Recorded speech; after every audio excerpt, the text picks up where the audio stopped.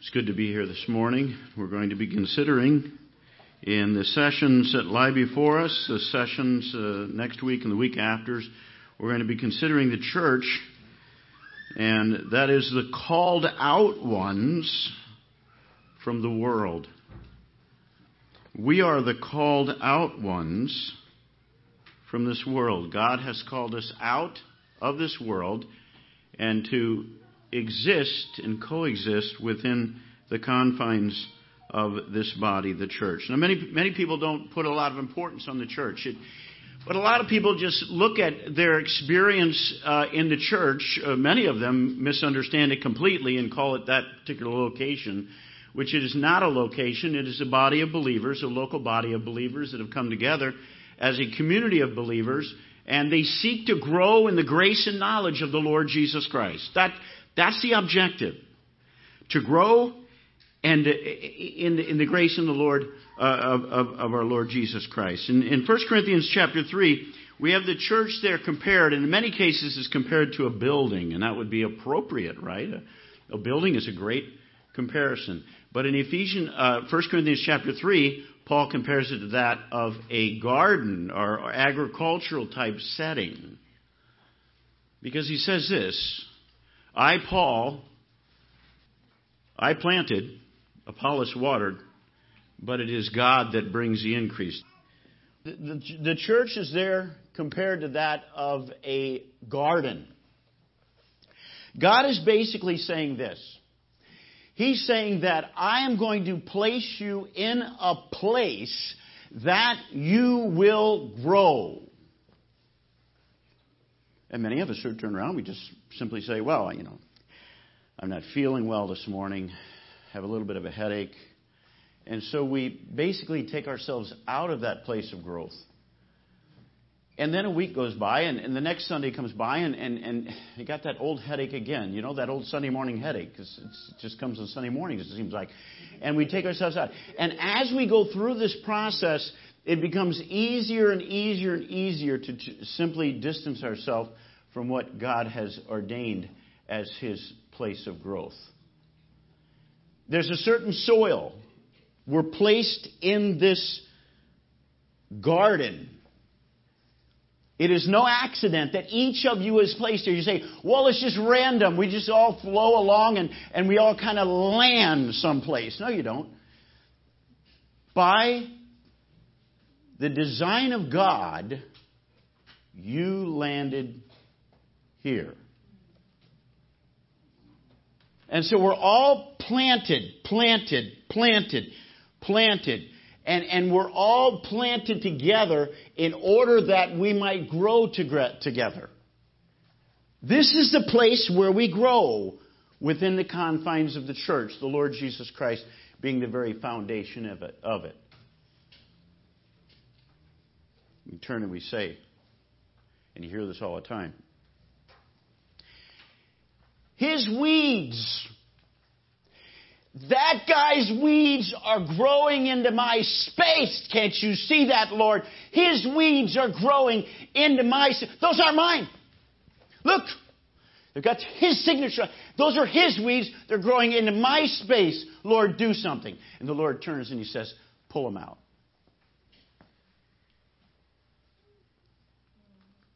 That's not fair. You know that old adage. I love that when kids say that. That's not fair. They've got to get to the point where they realize that nothing is really fair. And so we turn back to God and say, God, is His weeds. I don't want His weeds in my space. God says, pull them out. Take them out. Reach down in humility, grab those weeds, and pull them out. They're not mine. That's not fair. And then we grow in this garden that God has planted us. And we grow and we grow and we suddenly realize that it wasn't fair that the Lord Jesus Christ was stretched out upon a cross and bear in His body our own sins on that tree. That wasn't fair either. And He is the foundation of the church.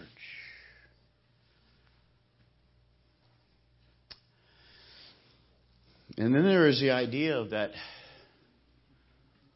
we don't like this particular group, and so we move on and we move on and we... There's a lot about me you're not going to like. There's a whole lot about me that you're not going to like. And as you look at it, you're going to say, look at those faults. Look at that. Look at this. Look at that. We're masters at pointing out the other guy's problems. We're masters at it. And yet for some reason, we have this unbelievable ability of not seeing our own. God has planted us. He's placed us in the confines of this garden we call Boulevard. That's just a place. That's just a place. Boulevard. Go find us. We're on the Boulevard, you know. We're just a body of believers gathered in the name of our Lord and Savior Jesus Christ. And we're all here planted by God in order that we might grow in the grace and knowledge of our Lord Jesus Christ.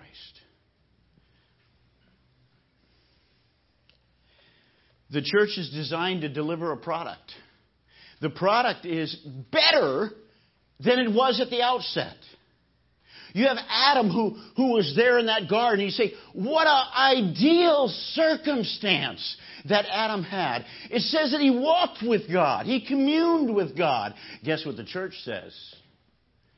Not that God is walking with us anymore, next to us, or the Lord Jesus Christ walking with us. The Bible tells me they're in us. Well, that's even more intimate. That's even a more close fellowship. That is even more conducive to the growth that we can experience as we plant ourselves in this garden. Christ in us, the hope of glory. God who's in us, the Holy Spirit that is in us. If you plant yourself in a local fellowship of believers, you're going to be frustrated, sure. You're going to have, you're going to say, why do they do that? Why do they do that? Why do they do that? It's all part of the growing process. Don't sidestep it. Don't find reasons not to be here. Say, well, that woman drives me nuts. I cannot take her one more minute. And then begin to analyze and begin to really analyze why God put that woman in that fellowship. Maybe she's put there in order that we might see something within ourselves. Like I say, it's super easy to be able to. It's amazing how good we are at pointing out everyone else's faults, and our own faults seem to just. They're just not there, you know.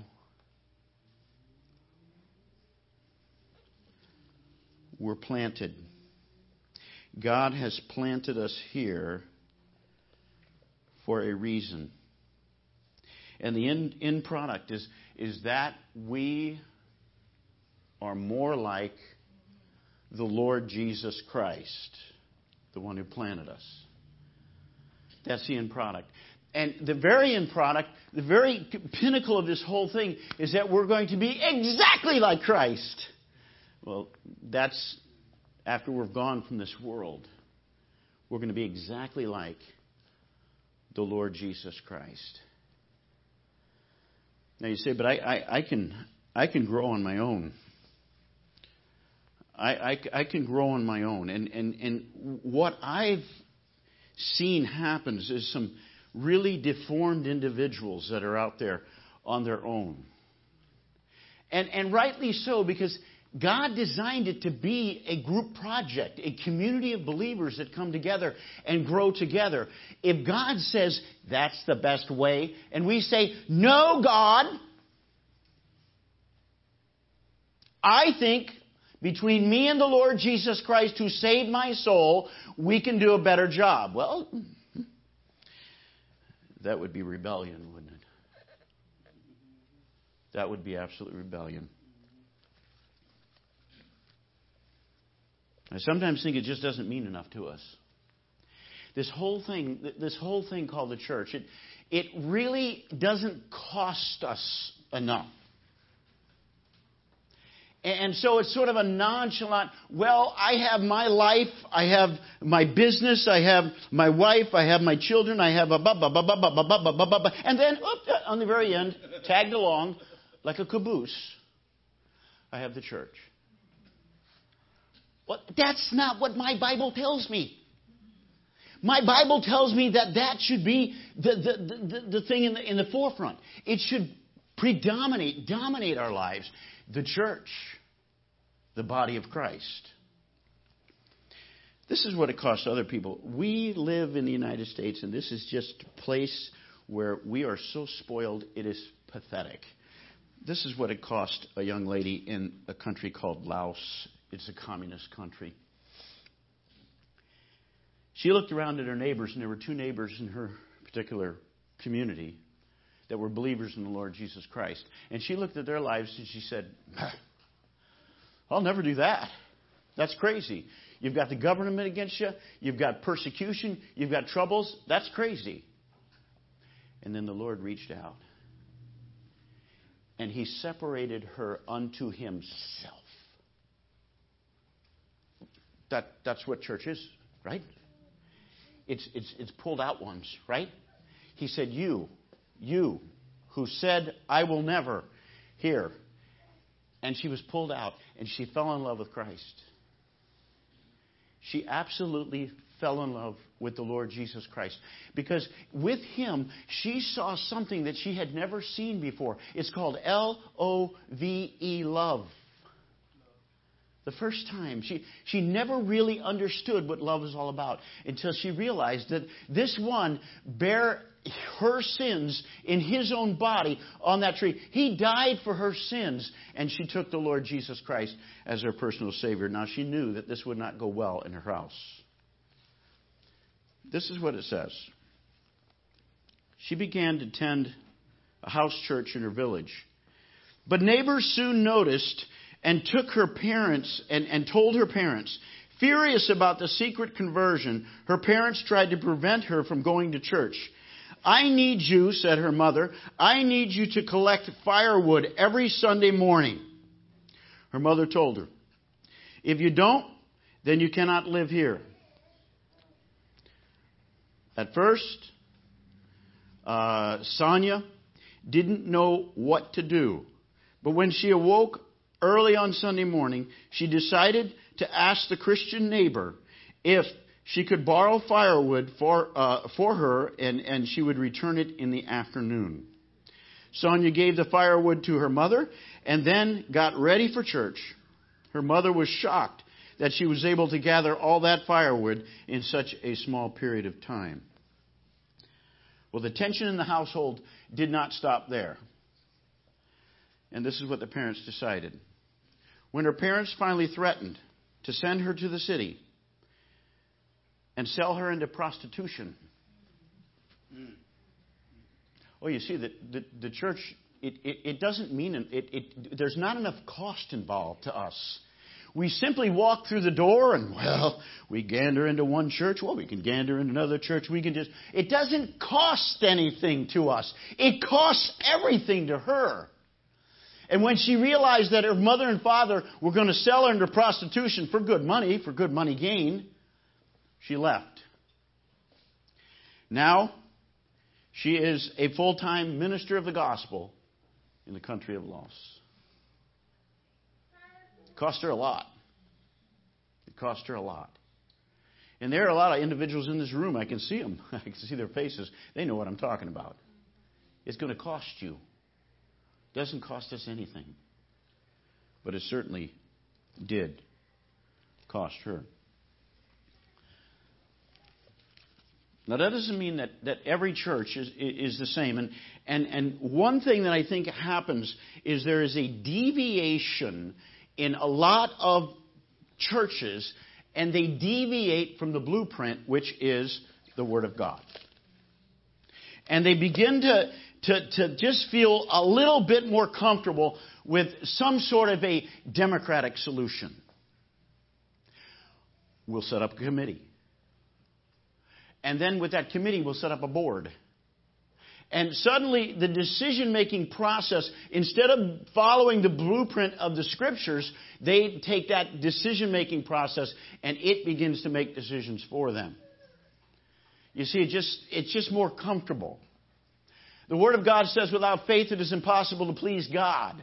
It is impossible to please God. But it is a chore for some people to run down that avenue of faith. Looking to ahead, that's not physically here, we say. We know where 2 or 3 are gathered together in my name, there am I in the midst of them. We know the Lord Jesus Christ is here. But it's just not all that comfortable to look to a head that's invisible. And yet that head needs to be the one making the decisions. Well, you say, well, that's got to be the elders and the deacons. They're the ones making the decisions. Those who are leading the church, they're the ones making the decision. No, the head makes the decisions. It's one thing that we pray when we come together as elders. It's one thing that we keep very constant in our minds, is the fact that we are not looking to make, Lord, tell us the way here. And there's a lot of situations that we're facing as elders, and we say, oh, Lord, please tell us the way here. Because there just seems to be very little answers. The blueprint, then, is the Word of God. If I walked onto a construction site and there was the man in charge, sort of the contractor, and he's got his set of blueprints and he's got them all laid out there, and there's what you need to do for the building, and I walk onto that site and I say, oh, no, don't worry about it. Listen, put your blueprints away. I've got my own. And mine, they're much better. They're much better. Put yours away. That wouldn't be a building. That'd be a disaster. An absolute disaster. There's one set of blueprints for this, our gathering, as a body of believers. And that blueprints is the Word of God. The foundation has been laid. Turn, if you will, to Ephesians chapter 2 and verse number 19. The foundation has already been laid. Now, therefore, ye are no more strangers and foreigners, but fellow citizens with the saints and of the household of God. Now, speaking about the church here, listen to verse number 20. And are built upon the foundation of the apostles, prophets, Jesus Christ himself being the chief cornerstone. And so the foundation of the church has already been built. That's the process that we see in the book of Acts.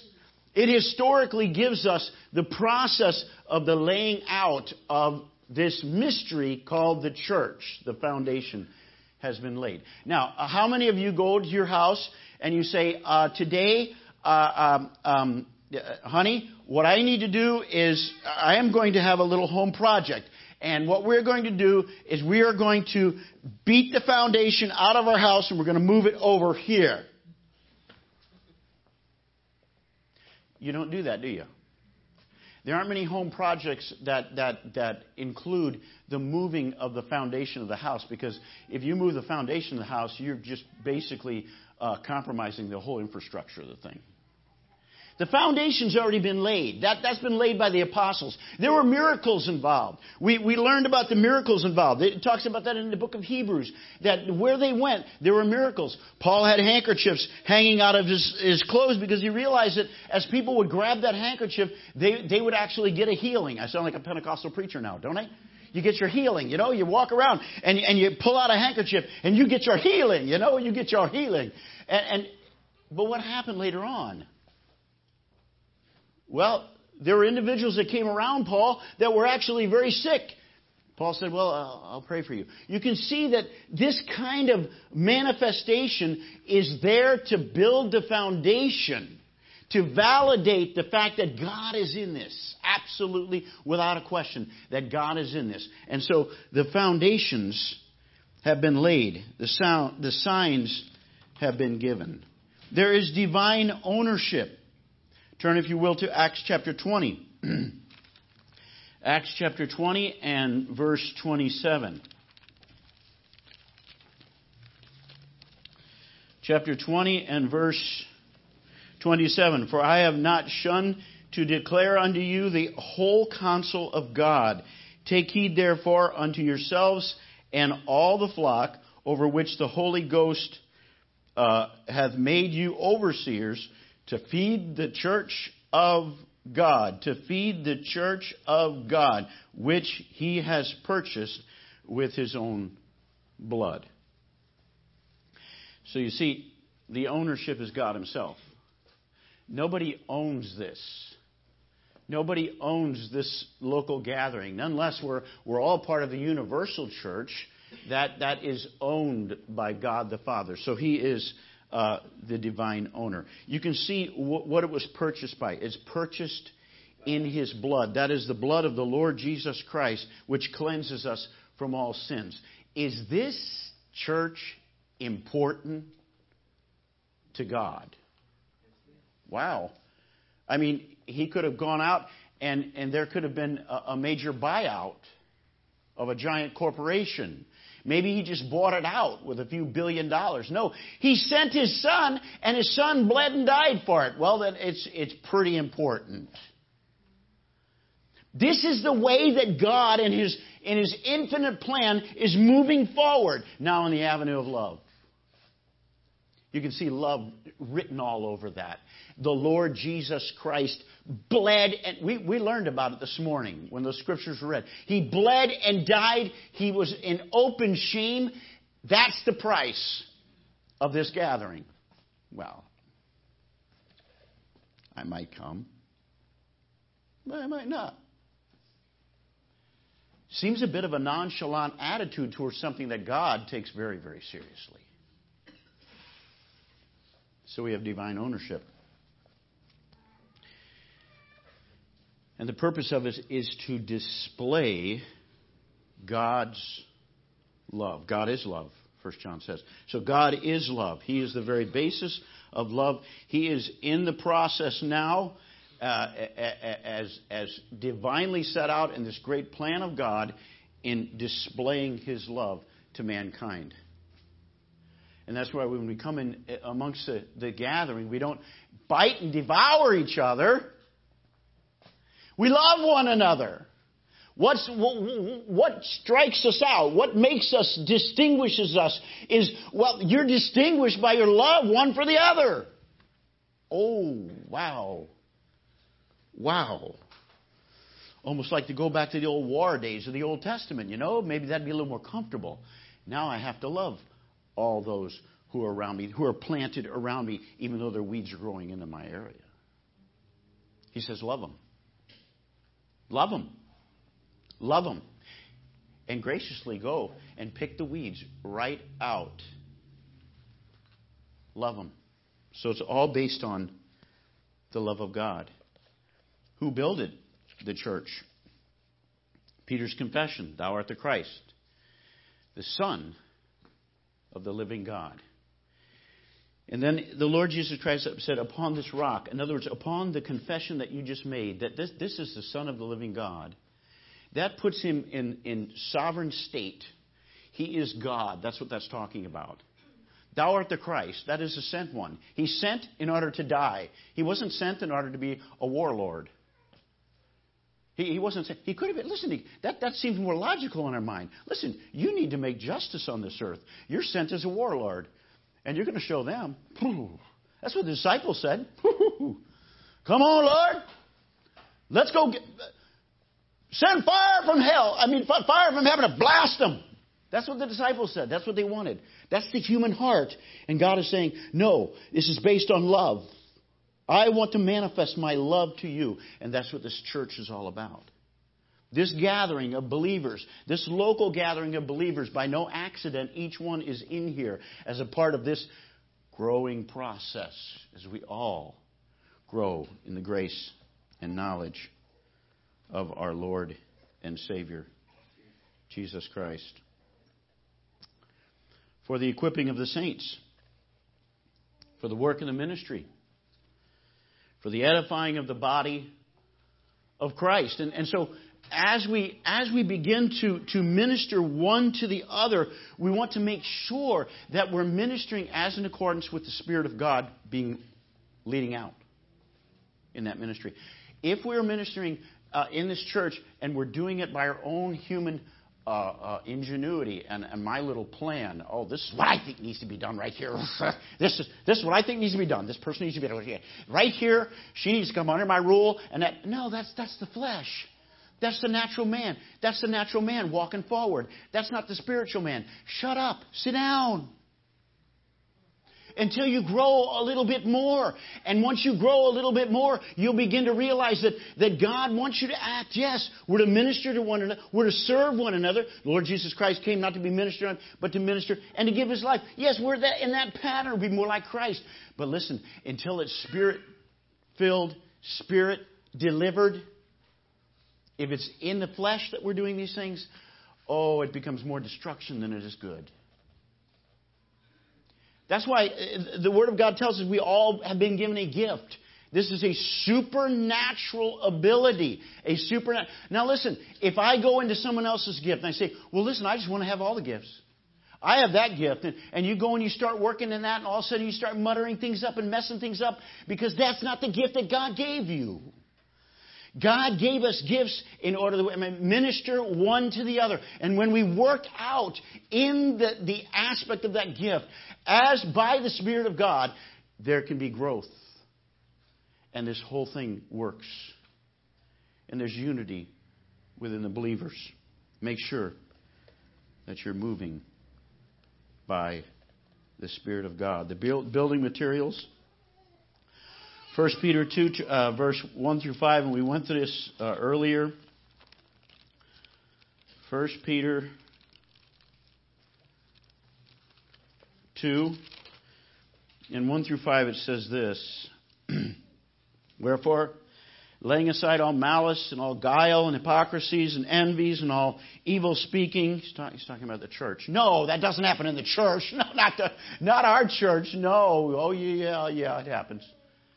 It happens when that old flesh starts percolating and we begin to work via that percolating, disgusting flesh rather than by the Spirit. It says, guile, hypocrisies, and envies, and all evil speakings, as newborn babies, desiring the sincere milk of the word that you may grow by. If so, ye have tasted that the Lord is gracious, to whom coming as unto a living stone, disallowed indeed of men, but chosen of God, and precious. Ye also, wow, well, listen to this. Ye also, as living stones, are built up a spiritual house, a holy priesthood, to offer up spiritual sacrifice acceptable to God by Jesus Christ.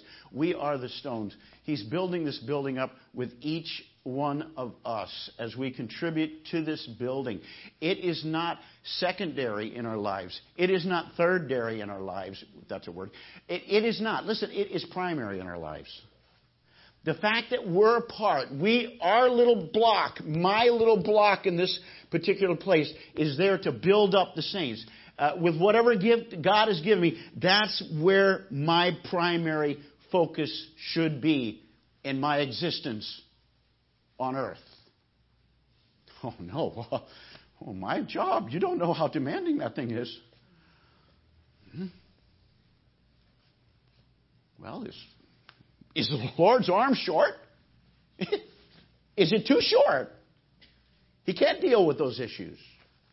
No, I think He can deal with those issues. And He can get us to the point where we are actually focusing our attention on what really is important in this life. He calls us lively stones. I like that. When it came to the creation of Adam, He says He took dust to the ground. Dust to the ground. You see, if He would have said, we went up to Mount whatever, and we took a rock from Mount whatever, and from that rock we made Adam. Everybody would be running around trying to figure out where Mount whatever is, trying to find that stone. But He took Adam from the dust of the... I love this because you know what we're forced to do because of gravity? We have to walk on the dust every day. You see, can't worship that, can you? It's dirty. It's dirty. We got to walk on it. We're forced to walk on it. There's no gravity, we'd float, but we don't. We walk on the dust. So you see that God may receive all the glory. And he calls us living stones. Just the opposite. They're contrary. A stone is dead. That's exactly what you think. A stone dead, right? No, stone living. So that God gets the glory. You know, we may think we're all that in the church. I'm really something special. Or are you? You're a living stone is what you are. You're a dead rock. That's all you are. So that God gets the glory in the church. And that's why we're going to sing for all eternity. Our song is going to be Holy, Holy, Holy. We sang it this morning. Is the Lord God Almighty. Why? We're not going to say, oh boy, we did it right. All those folks down at Boulevard, they really got it. They didn't get nothing. If they got anything, they got the presence of the Lord Jesus Christ continually there, working in amongst them, and to Him be the glory forever and ever in the church. Amen. So we're living stones. What are we built of? What's this thing built of? Living stones as we come and we submit ourselves to the Lord. And then we are, who occupies this place? This is pretty strange to realize that in 2 Corinthians chapter 6, let's go there because I want you to see this. You say, well, we occupy this place. Well, let's look at 2 Corinthians chapter 6 and verse 14. Am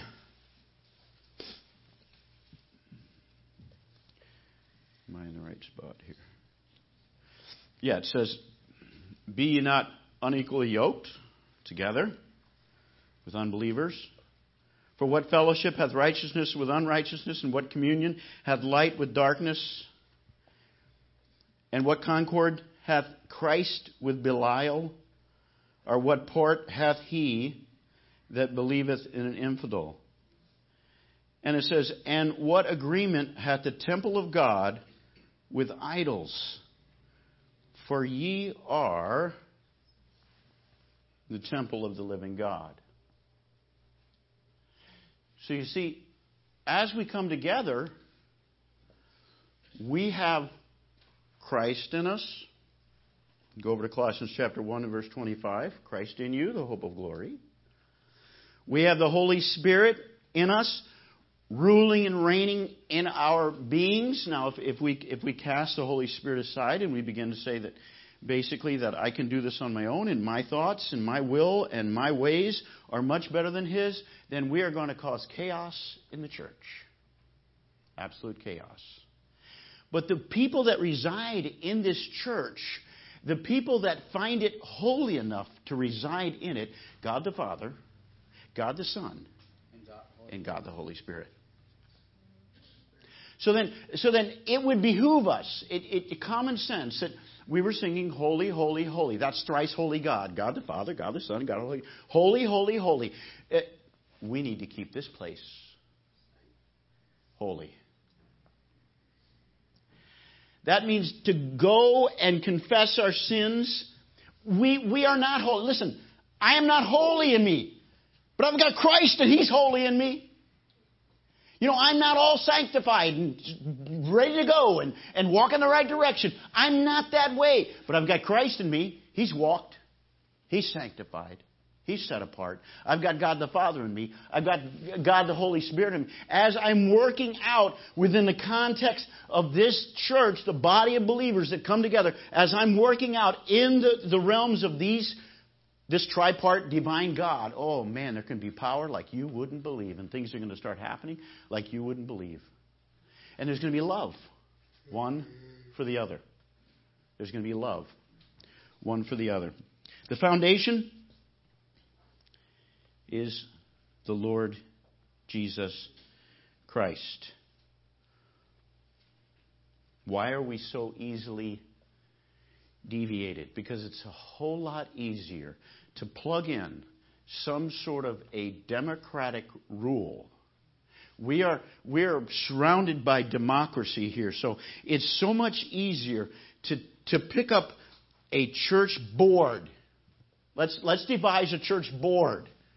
A bunch of individuals whom we will give account to. We'll give account to that church board. And then from the church board, we've got headquarters. So this church board is then responsible towards that headquarters. And from the headquarters, who is head of the church? Whoa. The Lord Jesus Christ is head of the church, isn't He? So what we've done is we've circumvented the whole process that the Lord Jesus Christ has built into the thing. And He said, if you do it my way, it will work. By faith, you're going to have to walk out and you're going to have to look to the head who's not there presently at this particular time. He is here. We know He's in spirit. But we're going to have to work by faith, by the Spirit of God, and this thing will work. And there's many churches that have circumvented the whole thing, and they put all kinds of democratic rule and function into their churches. And by that, they've basically taken the Lord Jesus Christ and they've said, please, could you just please sit over here for a little while? We'll tell you when we need you. And the Lord Jesus Christ reaches over with His two fingers and He goes, snuffs it out. The light is gone. You see, Revelation chapter 2. He snuffs it out. He says, no, you're no longer in it for my glory. You're in it for your glory. And the flame goes out. And we know that happens all around. Just, Lord, help us that we never come near allowing such a thing to happen. We must be dependent upon the head, the Lord Jesus Christ. He's the one who paid for this by His own blood. He's the one who has the rights to it. We have no rights to it. It's not our church. Our church? Please. It's His body. It's His blood. He's the foundation. He's the one that occupies. He's the head of the church. And then it is not to be, as far as the names are concerned, I love this. Well, we're Episcopalians. Well, we're Lutherans. Can you imagine? I think Luther would roll over his grave if he found that out. No, we're gathered in the name of the Lord Jesus Christ. Our gathering, this community of believers, is stained by His blood, not Luther's blood. So we got to be careful. We call ourselves the Boulevard because our location only. We're gathered in and unto the name of the Lord Jesus Christ. There's an article in here that I think is very good, but I just don't have time to read it. I wish I could, but I do not have it at this particular time. The glory of the church. The glory of the church is when we all come as one and we all love one another and we all hug one another and we say, we did it. Is that the glory of the church? No. It's not in it for us. It's in it for God's glory. To Him be the glory in the church by Jesus Christ. Unto Him. And then Colossians chapter 1. And I just want to go here really quickly. We'll try to wrap this thing up really quickly here. Colossians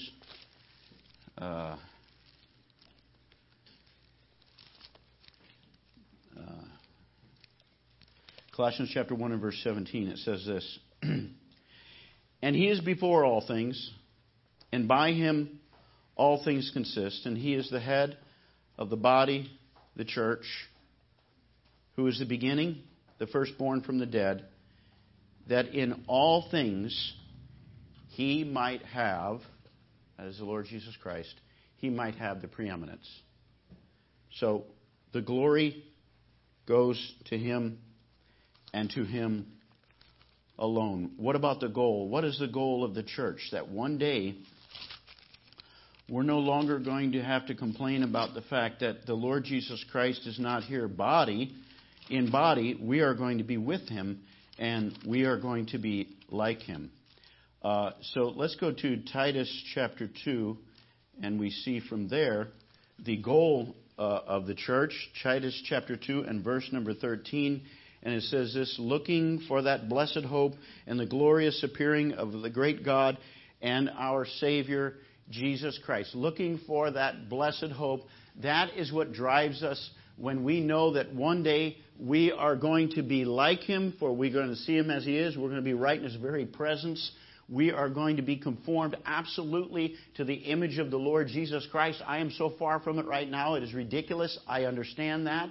But there's going to come a day when I'm going to be just like the Lord Jesus Christ at His appearing. And then the Lord Jesus Christ is going to come and He's going to rule and reign on this earth. And judgment is going to fall. Are you ready? Are you ready if the Lord should come? And by every sign that we have out there, it seems so evident that it is so close. That soon the Lord Jesus Christ is going to have to look down upon this earth, and God the Father is going to give Him the signal. Go back and get your perfected bride. By the way, we're part of that. Here in this local assembly, we are a part of that perfected bride. And so you go back and you get your perfected bride, and you bring her home.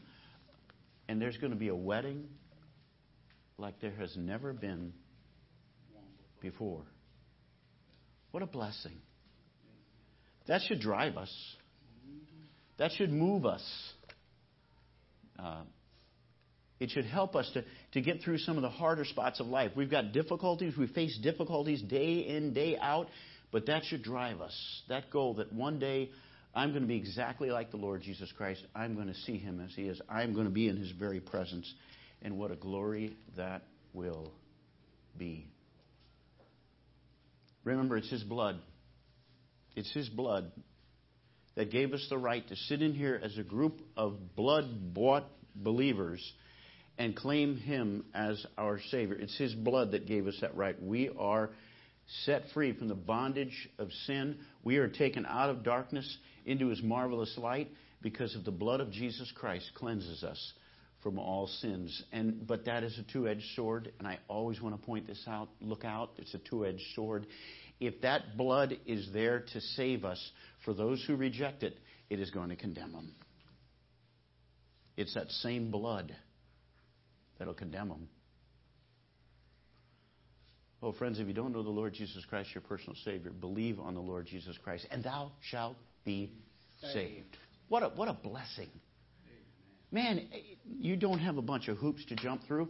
All you've got to do is put your faith and trust in the one who died in your place at Calvary's cross, and you will be saved. You're then going to enter the universal church. You'll then enter the universal church, and then by choice, you're going to grab onto a fellowship, and you're going to say, I made that choice. And you're going to realize years and years later, it wasn't you that made that choice at all. It was God that made that choice and placed you where you are so that you would grow in this garden. Let's pray. Our God and our Heavenly Father, we are so thankful for this great unveiling of this mystery. That which was hidden in times past has been made known to us. And it's in correlation with your body, the blood that you shed.